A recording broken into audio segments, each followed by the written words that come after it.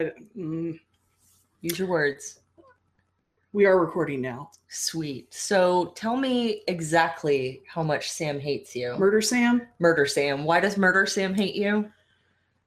I read up on one of the serial killers he's had to buy ephemera from because I think he's on the no write list. And I figured out that the guy really likes poetry.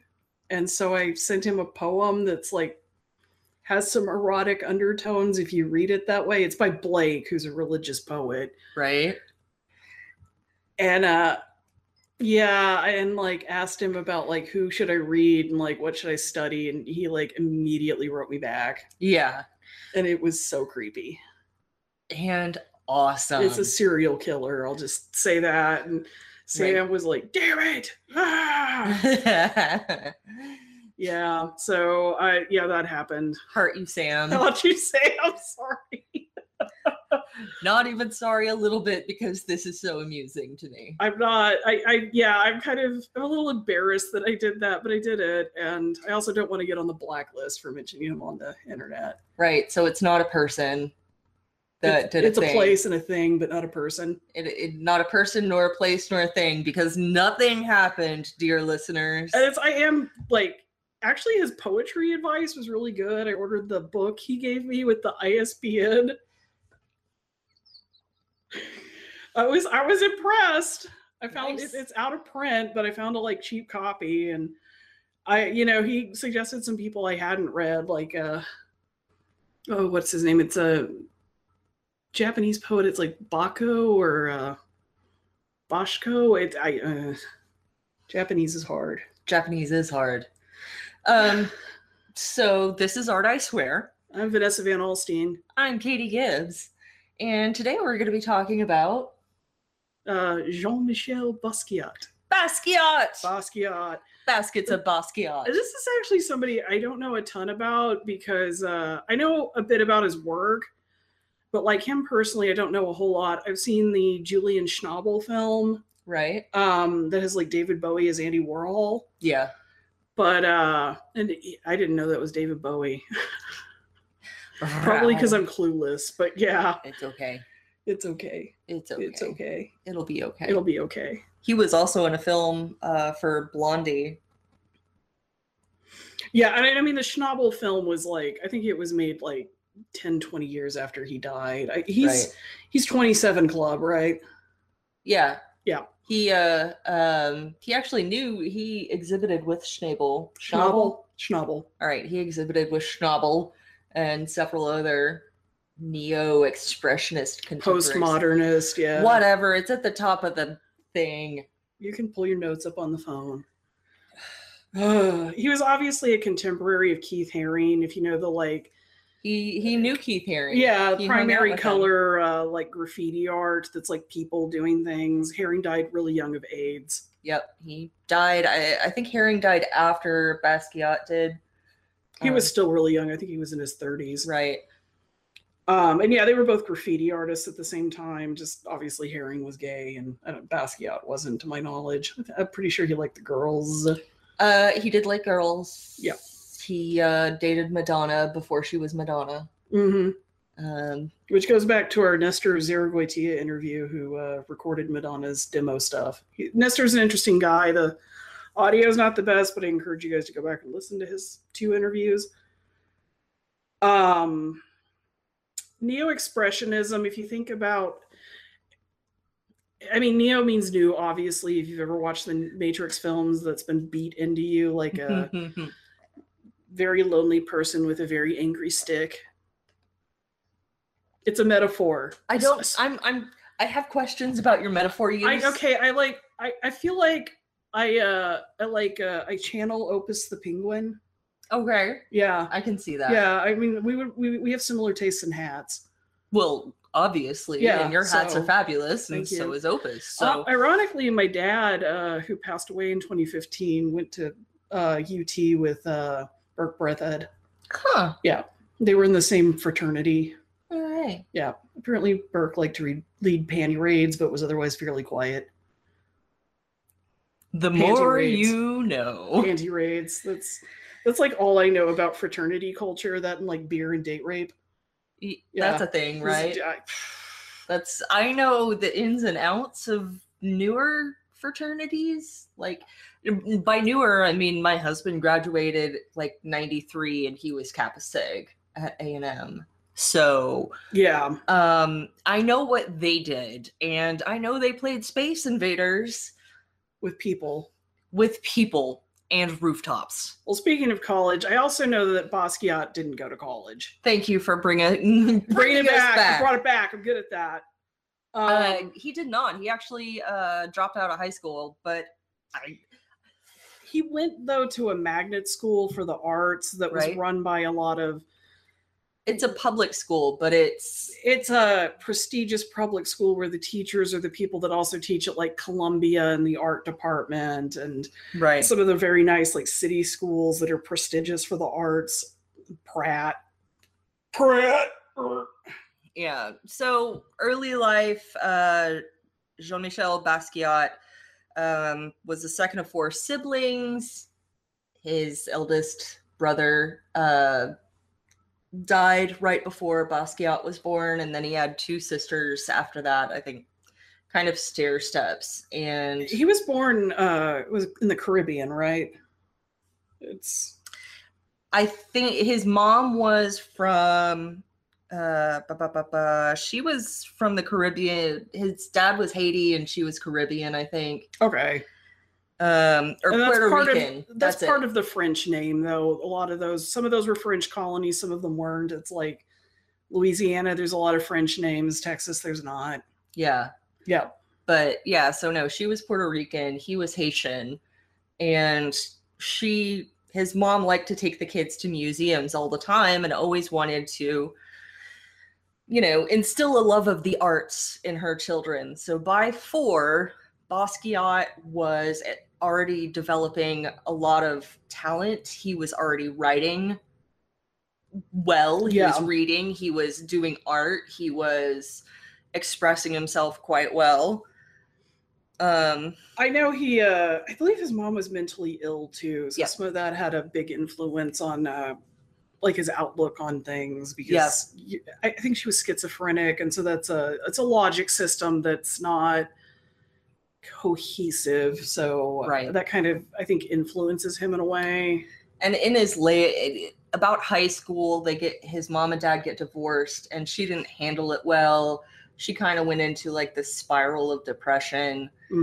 That's unfortunate, right? And Basquiat's father, once Basquiat dropped out of high school, like the main public high school, Basquiat's father kicked him out, even though he went to City of the Public Arts and everything else. Basquiat ended up sleeping on friends' couches and selling T-shirts and postcards and having to do drug deals so that he could keep himself fed. Well, and the other thing is he's also doing drugs. Right. And that's where this will circle back around, but that's, that's also going on. That's where that introduction to the drug culture came in. At one point, they moved his family, before everybody divorced and everything. Excuse me. They moved to Puerto Rico for a couple years, moved back to Brooklyn. So he had a very worldly kind of culture all through his childhood. In the Schnabel film, she takes him to see Guernica. I don't know if that actually happened, but you could it's like shown as this like revealing moment to this child. And everybody I've ever known that's actually like seen that painting in person, they describe it as like this life-changing thing. I even ran into a waitress at Bar Louie over at Firewheel who had part of Guernica on her arm because she'd seen it and had never been able to get it out of her mind. Huh. It was interesting. I was like, I know what that work is. We'll have to do that sometime. She's like, you're one of like 4 people that's ever gotten that. Oh my God, I want to find this woman now. Challenge accepted. Challenging. You are awesome, Bar Louie waitress. I think about 7 or 8, when Basquiat was 7 or 8, he got hit by a car playing in the street. Right? And it broke his arm in several places, but he also ended up, due to some internal injuries, having to have a splenectomy. And during the recuperation period, Basquiat's mom purchased him Grey's Anatomy, and I actually don't think we have any of the references on this, but it influenced his work later on in life tremendously. And you can see some of his drawings are actually anatomical drawings if you look them up, that almost look like they're straight from the pages. And I'm going to do a follow-up podcast at some point on postmodernism, because I feel like we're at the point where that kind of needs to so we can explain happen, because it'll make people like Basquiat and Jeff Koons and Damien Hirst make a little more sense. It'll make most contemporary people make more sense. I'm a page in and it's solid philosophy, so it's So is this one of those where I get drunk and mock the whole time? Yeah, we need something. Okay. Yeah, we might get a 6-pack. I don't know. Okay. This is drunken art, I swear. We're going to try to drunkenly explain postmodernism. I think that's a fabulous little idea. You're just going to end up seeing bananas in pajamas. What's wrong with that? this? Happens every time you're drunk. What's the problem? That was a horrible show. The British should be ashamed of themselves. They usually are, and then they apologize, and then they gave us Doctor Who. What's your point? You gave us Danger Mouse. That's better than Doctor Who. Them's fighting I'll words. fight you. Come on. Yeah. All right. Back to Basquiat. So, since he was born in 1960, 1976, Basquiat begins painting, notably painting graffiti on buildings and subways in Lower Manhattan with his friend Al Diaz. You know, you're the one that speaks a Romance language, not me. Al Diaz. I believe that's Diaz. Diaz, yeah. Anyway, they went under the pseudonym SAMO, which means same old shit. So it's kind of like how in Breaking Bad the lawyer is Saul Goodman, and it really means it's all good man. Yeah. It's the same level of goofy humor. And we're looking at we've had on the screen a picture from that period, which is you can see the SAMO tag. Right. Shit. And it was I have a quote here. Do you want me to read that? Yeah, go for it. SAMO, for same old, marked the witty sayings of a precocious and worldly teenage mind that even at that early juncture saw the world in shades of gray, fearlessly juxtaposing corporate commodity structures with the social milieu he wished to enter, the predominantly white art world. Franklin Sermons. There you go. Yeah. Do you agree? Do you disagree? How do you feel about this? I mean, I feel like a lot of graffiti art is pop culture referencing. It's also a fairly new method of painting in the 70s. I don't believe spray paint was really perfected until the 70s. Right. Please don't cite me in an academic paper for that one, because I didn't look this up before we got on here, but it has always been notoriously urban, associated with people of color. And I've said this before about urban art. It's unfortunately usually seen as a lower art because it's accessible to everybody, and it references what the art world considers low subjects. And at this point in the art world, the figure was not okay, allegory is not okay, and highly referential stuff is not okay. You have had your rebels, like the pop artists, which are your Lichtenstein and Warhol and such. But, you know, at this point, not a lot of people are paying attention to him. Now, I do know when he hits it big, the SAMO graffiti, and when Keith Haring hits it big, the same thing happens. People started going up to this is black tar paper on a wall in the subway that you're going to later put posters on. Mm-hmm. People would take a knife and just cut out those sections of black tar paper and go frame them. I wouldn't be surprised. Like I heard Nestor one time say you could just see people like walking off the subway with them because they wanted to, you know, this suddenly becomes worth a whole lot of money. Right. And I want you to always keep in the back of your mind, when he starts getting attention, he dies at 27. He lives a very short life. Yeah, so some of this is too much attention too fast. Right. And there's Basquiat with Keith Haring. Oh, look at Keith. He's all coordinated. He's all like, look at that hat. I want to kiss him. Like Basquiat is kissing him like a sweet little kiss on the head. So during the daytime, at this point, Basquiat would work for this company called Unique Clothing Warehouse. What happened is the owner of that clothing place found Basquiat doing his spray paint on a building and said, I want to hire you. And Basquiat went, okay. So he was a designer for Unique Clothing Warehouse during the day, and at night he'd go spray paint with Al Diaz.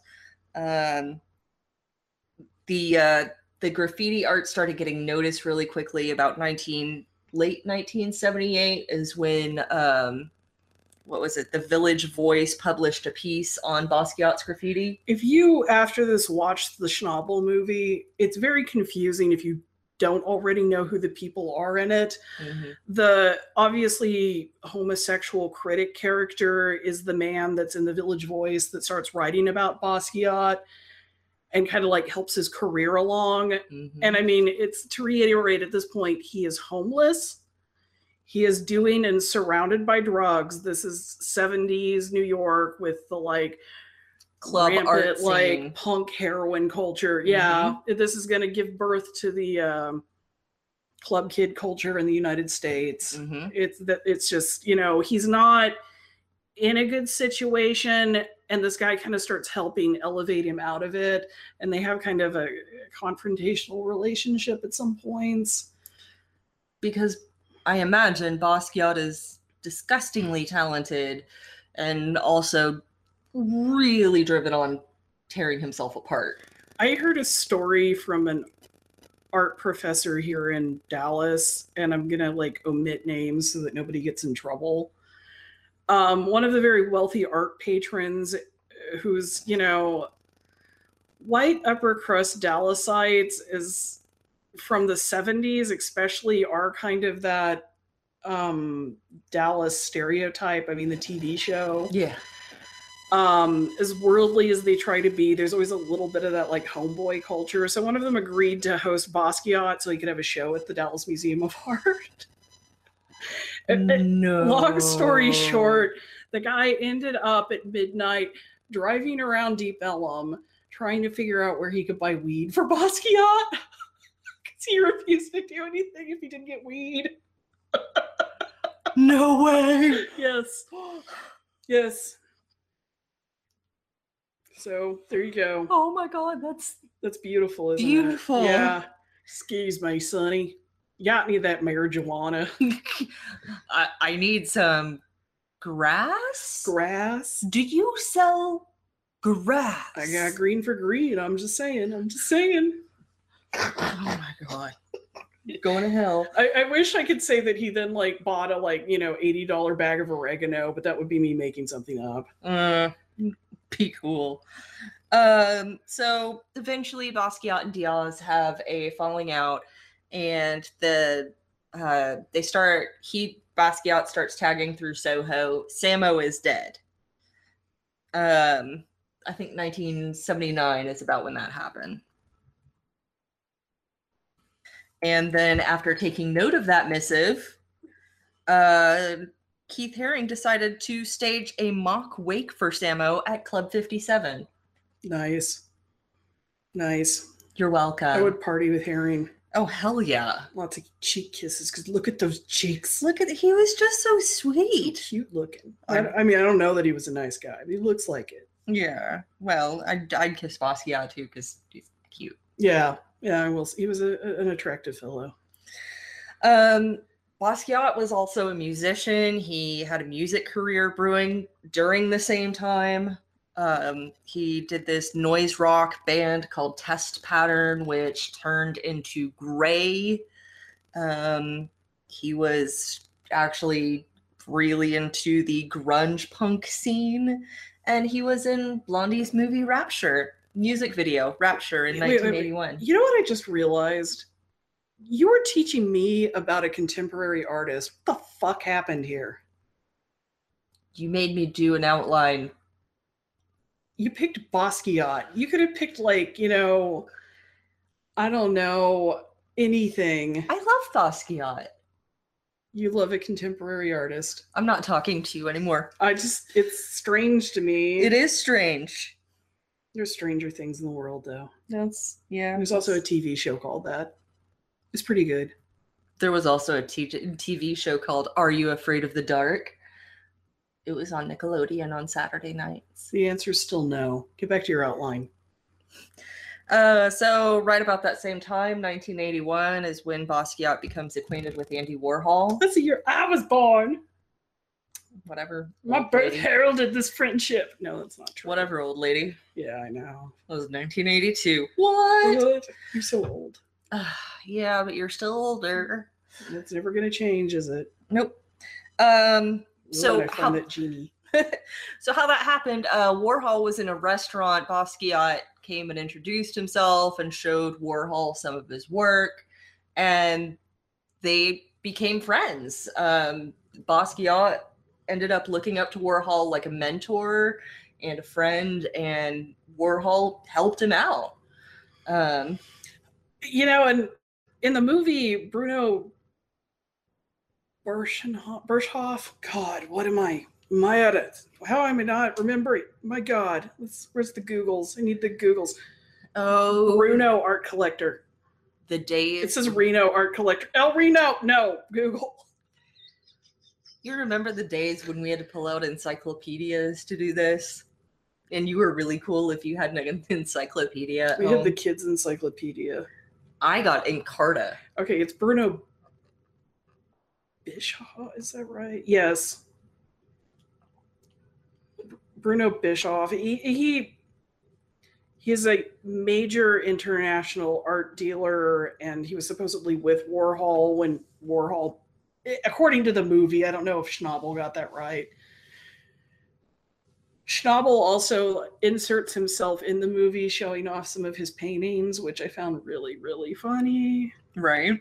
It's like, look, I knew it. Anyways, we'll do one on Schnabel at some point. So, yeah, Andy Warhol and Basquiat. Though in the movie, they kind of hint that Basquiat's death made Andy so upset it killed the other him. way around. That's not, no, that's all, it's all, what is it? Fairy tales and hokum. Yeah, it's apocryphal. Did you just use a word that I would have to look up? Apocryphal? It's like after the fact made up. Yeah, no, what happened was Warhol died first, because Warhol died in 87, and then Basquiat died in 88. Well, one of them did not mourn the other one into the grave. That was not accurate. Well, that was just Schnabel being an artist. Well, then don't read the end of my thing. Did you just watch the Schnabel movie and make an outline? Yeah, that's totally how I did my outline. I mean, people get upset, but that's not. No, what really happened was he was already in a depressive cycle. Yeah. And his heroin use got kind of out of control. He tried, and this is later, but I don't care. We're going to do it now. So by the end, Warhol dies, I think, what is it? Something 87. Basquiat is already kind of in a depressive cycle, as I said. He ends up using more heroin. That gets out of control. He tries to get sober. He actually flies out to Maui or something to. That's what it says in your note, that he tried to sober himself up, then in the end died of a heroin overdose in his studio, August 12th, 1988. Blech. Well, and that's always what gets people. Like, if you quit it, you got to stop, because your body's not used to it. If you go back and you try to do the same, like, that's what killed Amy Winehouse. Right. That happens a lot. It's that relapse. Sometimes it just gets you. And heroin's tough to kick. I mean, kids don't do heroin. There you go. Don't be Kurt Cobain. Don't be Basquiat. I mean, he was brilliant, but yeah, don't romanticize that one. Heroin's a horrible drug that has killed tons of people who had a lot of potential and then didn't meet it because they were junkies. I've seen plenty of artists that their careers were just ruined by the fact that they were freaking junkies. It's heartbreaking. It is. Let's see. Do you want to talk about his first solo exhibition? I would love to. So, and now we're going back in the time machine because as this is an art history podcast, we're not going to do anything timeline-wise. Why would we do that? Why are you scratching your eye at me? Because my eye itches. If you go outside, everybody's car is slightly green from pollen. It is terrible. Ugh.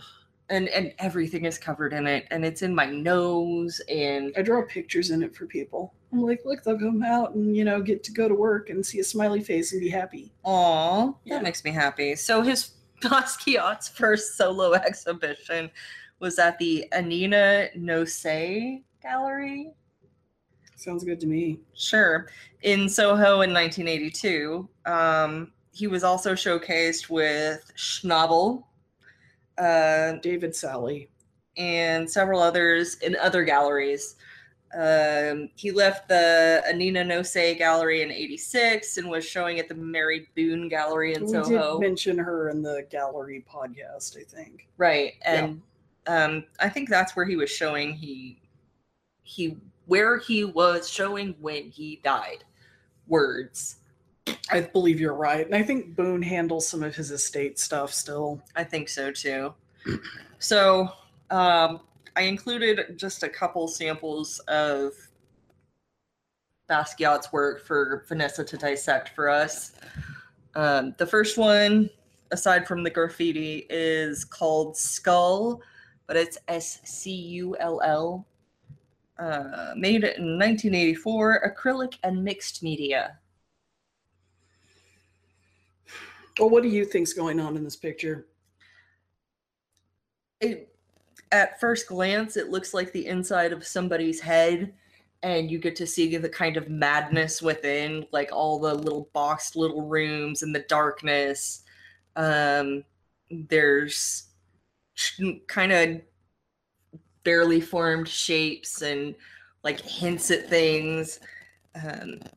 Very thick lines outlining kind of the skull. You can see where he's got the Grey's Anatomy, like he's looked at how the skull is supposed to be shaped and where anatomically what's supposed to be going on. You can see it in how the teeth are here in the skull, but it's just, it feels like it was randomly put on there, but it just feels like madness was captured on a canvas. How is the background handled? For me, reading left to right, because the left side has that blue palette, then we move over to this orange. It's like going from a calm sense over to this kind of frantic, hectic. There's that blue and black down in the bottom right corner that kind of... Okay, and his treatment of color, especially in the background and his line work, does it remind you of any periods of art history? Now you're just testing me. Yes, I am. God. Yeah, he actually had a lot of influence from his Caribbean, also from so pre-Columbian influence. Some pre-Columbian. Is that why you like it, Katie? I knew that's why you liked it. I just wanted you to confess. Confess. I'm not telling you. It's a comfy chair for you. This is actually surprisingly comfy. I know. No one expects the Spanish Inquisition. Nobody expects the Spanish Inquisition. And nobody expects my mid-century modern theater chairs to be that comfortable. They really are. I need to put some wood under them, but whatever. It does kind of look Darth Vader skull-ish, and it also looks like he's starting to have a brain leak right here. There's like rooms in the head. Yeah. Does it remind you of modernism at all? You're gonna have to define modernism to me. Let's look at the surrealists that were not Dolly, like Gene Arp. Do you remember that guy? Yes. So what you're seeing here is a juxtaposition of style, allegory, and technique However, what he is not trying to do is make something new. This is not a form of painting that is, in the artist's mind, wholly original in some way. Right. So these are the keys to postmodern art. And one of the reasons they call this neo-expressionism, you're expressionists, you're old school, you're oldie expressionists. I don't know what's the French word for old. Oh, put you on the spot. New is nouveau, so old would be. I don't know. Katie feels French. Okay. Siri, what's the French word for old? Checking. Okay, I found this. Vieux, if you're referring to age, and d'artefois, if you're referring to time, which I've never learned d'artefois, and that's a new one for me. So d'artefois expressionism. Okay.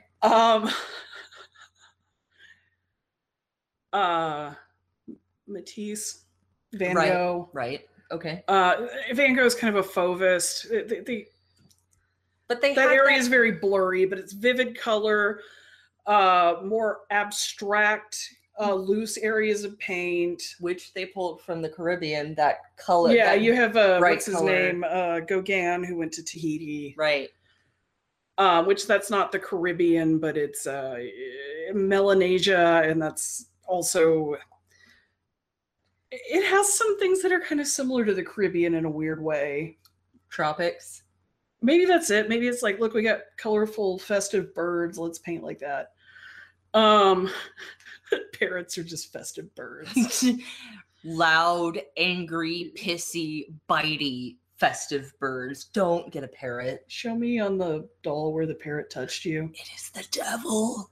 I have a cat that plays Tony Hawk skates in the bathtub at 2 a.m. I do not need a parrot.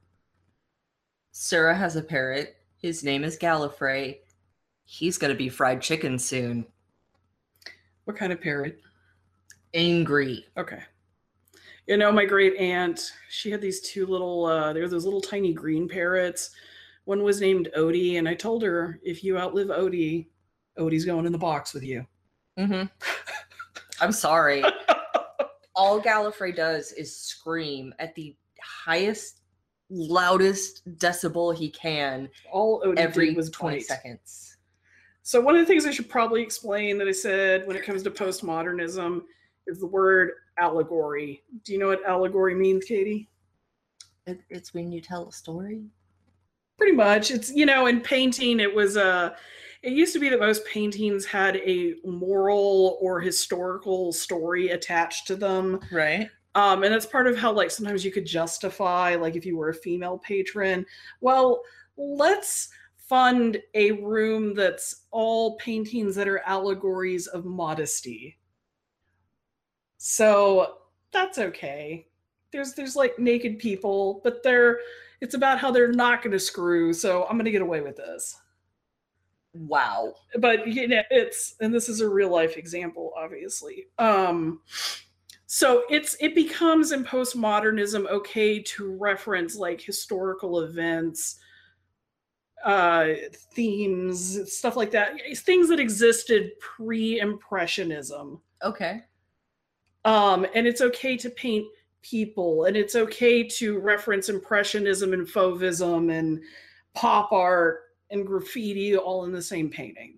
And we'll get into why when we do the postmodernism podcast, but I have to sit for a while with that one to make it in any way, shape, or form legible.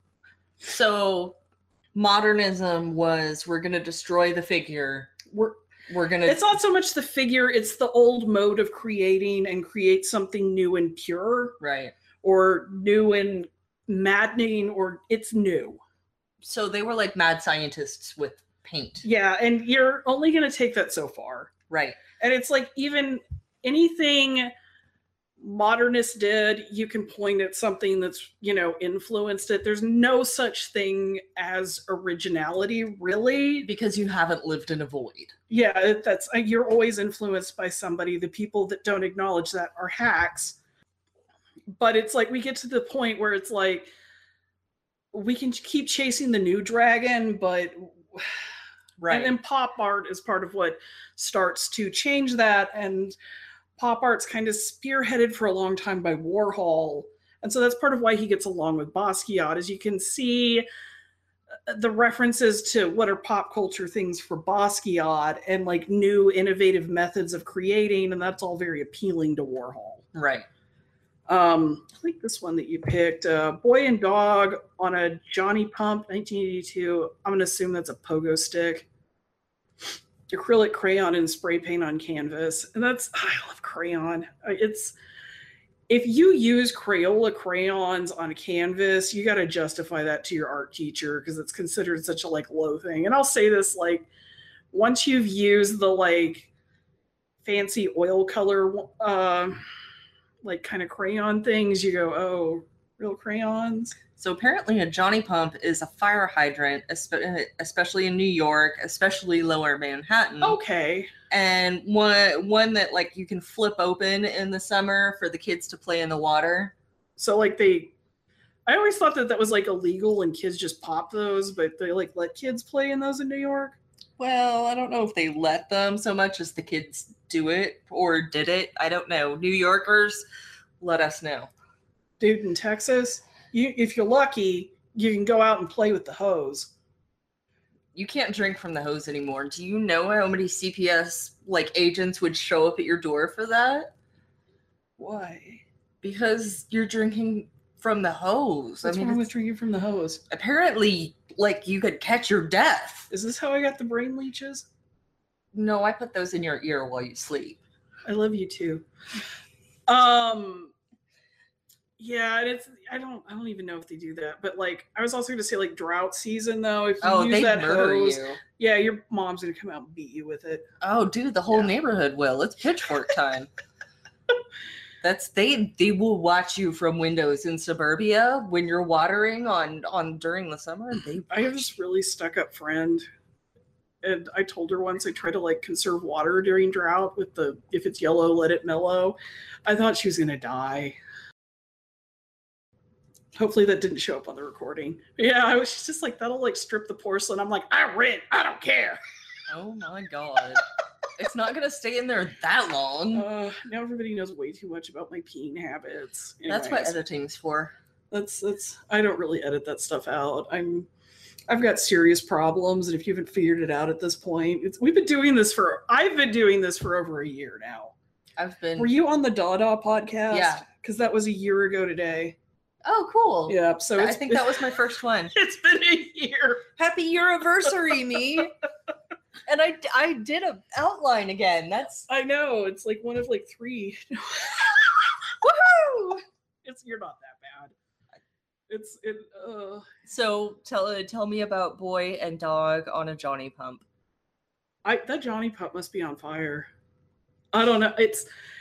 There's this seafoam green color that's mixing with these very fiery reds and yellows that use some aggressive loose brush strokes, and it looks like the green is kind of hitting the person and a dog and letting them out. It looks like he originally painted the person and the dog with black paint and then came in and graffitied and painted over. There's some kind of references to Mondrian in the arms, and I want to say he probably was a Cy Twombly fan. The face is kind of like a skeleton with just 2 white circles for eyes and very obvious teeth, which has kind of a pre-Columbian or African or Caribbean artwork feel to it. And the one of his feet is blue. Obviously, that's the part getting cooled off by the fire hydrant. It looks like the dog was on fire and the fire hydrant's putting it out. Poor dog. It kind of looks like if you look at it sideways, which is what I'm doing now anyway, it looks like a Keith Haring homage just around the... Could be. Oh, and the dog has a halo. Yep.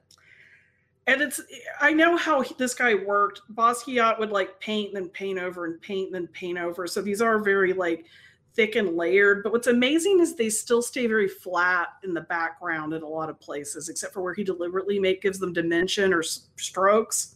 Right. So it shows that he's very good at controlling his paint, which is Very hard. I mean, you can tell he had some training. And you can see, like, in the human body, it's like his skeleton is actually made up of pipes. Yeah. Like, he is just a referencing form. the Johnny Pump. See, look at me. Yeah, I know he had a sense of humor, so some of these are kind of like there's a little bit of a joke in there. Right. One thing that I noticed you didn't pick as any artwork with the SAMO crown. That's like our tattoo artist Joe is like, yeah, my first year, everybody loves Salvador Dali, and everybody's drawing the damn SAMO crown. Everybody knows the SAMO crown. Yeah, it's like 3 prongs, no under circle. I sometimes draw it on stuff to dick with people. Oh my god, where did I recognize this from? So you want to talk about the next painting, which is flexible? Well, the painting is not flexible. The title is flexible. The title is flexible. 1984. Right, and it's mixed media, acrylic, canvas, spray paint. You can definitely see a reference to my least favorite term, primitive art. Edit out the pause from me coughing up a lung. Oh, who needs lungs? Speaking of lungs, they're drawn in here. Yeah, they are drawn in there. It's a white background, kind of like that faded antique-y. It looks like it's made up of boards, and Right. I know sometimes he would construct canvases out of street junk. Might be. He also painted on tires. He also painted on walls and subways. Like, Yeah. it just kind of came out. I don't think his work is precious to him. I think he just needed that outlet. Like, it feels very spontaneous. Yeah, and I know that's a weird thing to say about an artist, but for some artists, I can think of like so many examples of this of people I know. Their art for them is like their precious baby. They just love it and nurture it and put so much of themselves into it. And gosh, it's hard for them to send it out into the big cruel world. And then you get some people that it's just like, it's kind of a compulsion, or they're very okay with the fact that their children have to grow up and get the F out, like they're ready for the next thing. And I mean, I don't know. I don't feel like he was making a lot of money by the end of his life, so that might have helped. Right. Unfortunately, this was a lot of money for somebody who was, 1, very young, and 2, very addicted to heroin. It would have been interesting to see what happened after the fame started to fade and he had to like reinvent himself. Right. Because he's this very marked person for this like flash in the pan moment that he's famous, but like, could that have continued? There's no doubt that he was brilliant. Yeah. So I think he would have found a way. I mean, he was always a scrapper and he was brilliant. So some people just don't evolve though. Right. But I mean, yeah, you're right. I don't see any reason to think he didn't, but it's one of those things like you kind of have to ponder because we'll never know. I think he would have been one of those that would have ebbed and flowed, and right. And then most people do that. Right. There's very few people that it's a I think hit out of the park every time. I think he would have stayed in the public. He would have been public more often than not, you know. But I think it like because he was an artist and musician and very obviously well read, I think he had to have some kind of outlet to keep going, especially dealing with the depression, especially dealing with all the things he had to deal with going on in his head, that he needed that. So it's interesting, this painting is once again that black form that's drawn and painted over. Right. The head looks almost like the Area 51 type alien head with an elongated forehead, a kind of malformed skull. It looks like West African art to me. Right, I could see that. Which has a huge influence on the Caribbean. That's where most of the African Caribbean population comes from. Right. I mean, that's where that's where the slave trade happened. That's the Ivory Coast. Thanks, America. America. What's interesting too is the like blurred text over the head that almost looks like a halo or a crown. It looks like it's been like scribbled out or erased or both, which is something he commonly did. And that's another thing that's important to postmodernism is the role of the word, because it ties into like Derrida's philosophy. Okay. And there's like kind of a circle around the whole body, and the arms make this like lopsided, like it kind of looks like the state of Oklahoma or a pan. Yeah, if you turn your head, it looks like Oklahoma. Yeah, Oklahoma is just Texas's hat. Everyone is Texas's hat. Unless you're Mexico.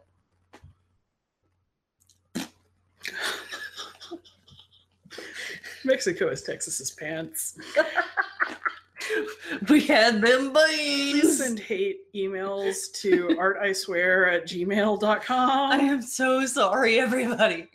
But the hands are in this weird loop, like the opposite of the infinity I sign. just now realized you made a fart joke. I had like tuned that out. I've been spending too much time with my husband. I snuck it in. It was Spending silent but deadly. Too much time with your kids. I'm not making. I don't have a good fart joke, so I'm gonna pretend like I'm, on my high horse and just not gonna make one. But we all know I would make one if I thought of one. Okay. I'm a little shit like that. That's dear Vanessa, I'm coming over to your house. I'm going to Starbucks. Do you want anything? To have two of me. No worries. See you in a bit. Of course, my stomach is now like, abandon all hope, all ye who enter here. Really? Cheese. You want to tell me you can't make fart jokes? I have IBS. You have lactose intolerance. And IBS. It's a horrible, wrong combo. And you ate cheese. I know. So now that we all really know have way distracted too much about Vanessa's bathroom habits. Can you please finish Just dissecting remember, this guys, painting? the second part of the rhyme is if it's brown, flush it down. I'm just saying. Oh my god. And baskets of Basquiat and buckets of poop. And that's our podcast. It's oh man, my husband was watching this YouTube video by like some like neocon Republican guy who's British. I'm wincing in pain here. Anyways, he was talking about how like it's horrible because the arts have literally canned shit. Like, who can take any kind of art seriously? I'm like, the canned shit happened in like 1932. Come on, dude, get with the times. He could not cite a like extreme art thing that hadn't happened before like the 1990s. It's really sad. Yeah, it's speaking of extreme. This painting kind of creeps me out. Yeah, I think that's why I don't want to talk about it. I think that's why I'm having trouble with it too. We keep distracting It's ourselves. got like angry vampire teeth and like magical alien eyes, and I'm pretty sure it would bite me if given the chance. And it's kind of giving you an x-ray into the human form. You can see kind of outlines of lungs, the outline of just what maybe somebody would think is a stomach in that small human body. The same with the arms. You can see where the bones are supposed to be here on the right arm and then here on the left arm. You know who it reminds me of is that voodoo deity that wears the top hat and has the skull painted on his face. The one in Princess and the Frog? You know, that's actually referencing a real like voodoo. Right, yeah. Yeah. So it and I mean, once again, that's West Africa going into the Caribbean, and Dr. Facilier. I think that's his name in the Disney thing. But I that's have not, kids. It's not. I don't remember the actual. Please I get do points. Yeah, please correct me, please. Yeah, I actually want to know about that, so hit us up. But anyway, yes, it's creepy. Can we move on now? Yeah, I don't think there's anything else to show. There's just notes. On when he died. Notes. There's some books. Yeah, there's actually a lot of information out there. We were lucky insofar as there's a lot of documentation on how he lived and what he created. He was very prolific. It sounds like, from everything I know, when he wasn't depressed, he was a cool guy to have at a party. Yeah. Yeah. He seemed like a really interesting guy. Intelligent, insightful, right. creative. young person, and it's a shame. Once again, kids, just don't do drugs. Right. Don't do that to yourself. Say no to the heroines and the cocaines. Don't do the heavy drugs, kids. Yeah. Or drugs. Just drugs. Right. Just Awkward pause. Drugs. Says the person on Adderall. Crack is whack.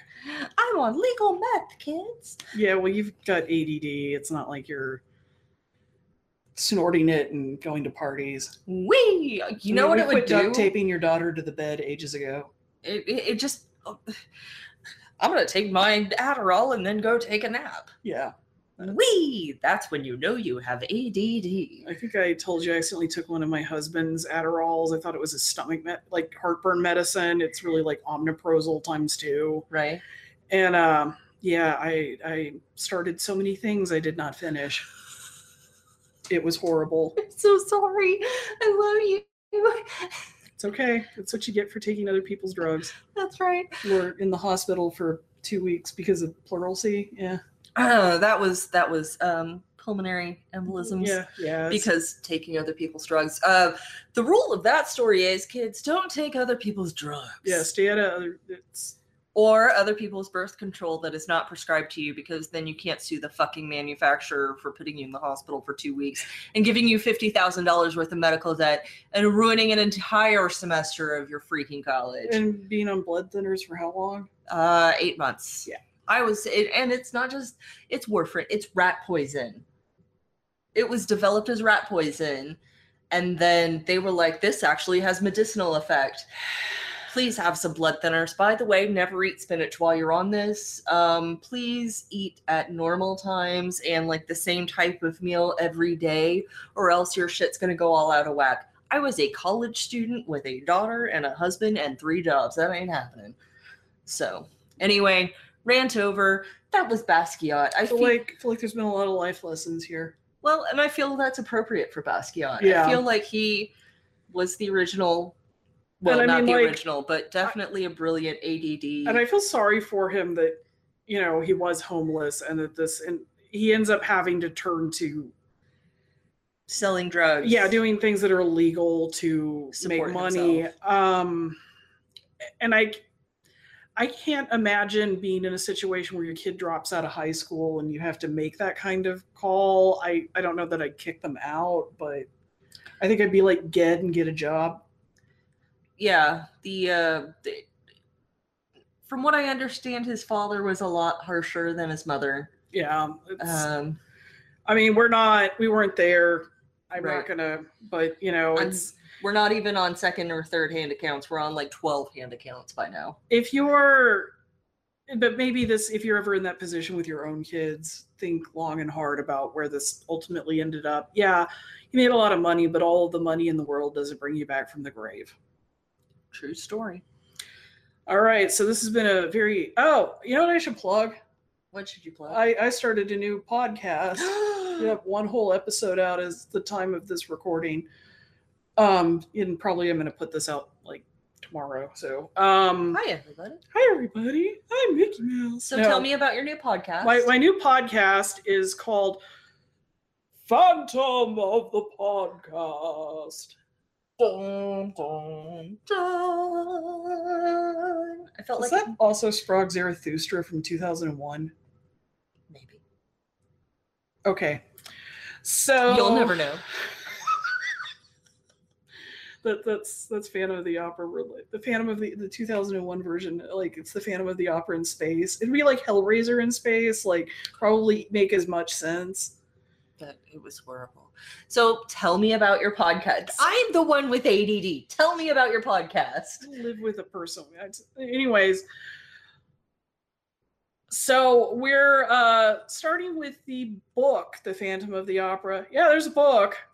This book, it turns out, it was originally a like serial paper story, and then it was made into a novel, and then translated to English around 1910. And we're going to watch all kinds of Phantom of the Opera related media and discuss it, talk about our like weird fan shippings, who we like, what we didn't like, and if this movie really is, phantom worthy, much like, Elaine and Seinfeld would wonder if men were sponge worthy, we're wondering if it really deserves the title Phantom. Excellent. So is there a grading system on, like, I give this 5 phantoms out of 5? No, that would be like way too much forethought. I feel like you should pull this I can always add it later. Okay, yeah, because you're only like one in so we far. we go like, how does this Eric compare to, now that we've watched a couple of things, we got a couple in the hat for this one, so it'll be somewhat regular released. But it's me, John Bailey from Popcorn Junkie, and L Class from it's L Klaus from Focus on Fantasy Romance, and she's also a paranormal romance writer. She's actually quite good. She is. I like her, obviously. I don't actually plug friends who make crappy stuff. I just... If you ever wonder why I haven't been plugged on this podcast, people. You written a novel? Damn it. Yeah, there's the sticking point. Fine. But yeah, so Elle has interesting insights because she does write romance, but yeah, so I think it's a fun ride. Oh yeah, it's great. We're taking it as serious as is appropriate. So not at all. Not yeah. So guys, if you're listening to this, obviously you like at least some of the format, so go check out Phantom of the Podcast. It is actually an awesome ride. There's a Facebook page. You can also go to phantompodcast.com. I'll probably put it in the show notes because I like pimping myself. Anyone else we need to plug? Have we plugged Joe before? Yeah, we have. I now have we'll talk about that next podcast. Fair. All right. This has been Art I Swear. I'm Vanessa Van Alstine. I'm Katie Gibbs. And you have a creative day there. Oh, do we have to do the Iridile and the... Oh, yeah. Yeah, Joe Giggs in our intro, outro. He lives in New York City, so maybe he's like walked where Basquiat walked. I mean, I guarantee he has, but... And then... And he wouldn't, hopefully does not have any of the... No, he doesn't. Okay. And then, Iridile's all the samples. And have a creative day. Have a creative day. Bye. Bye.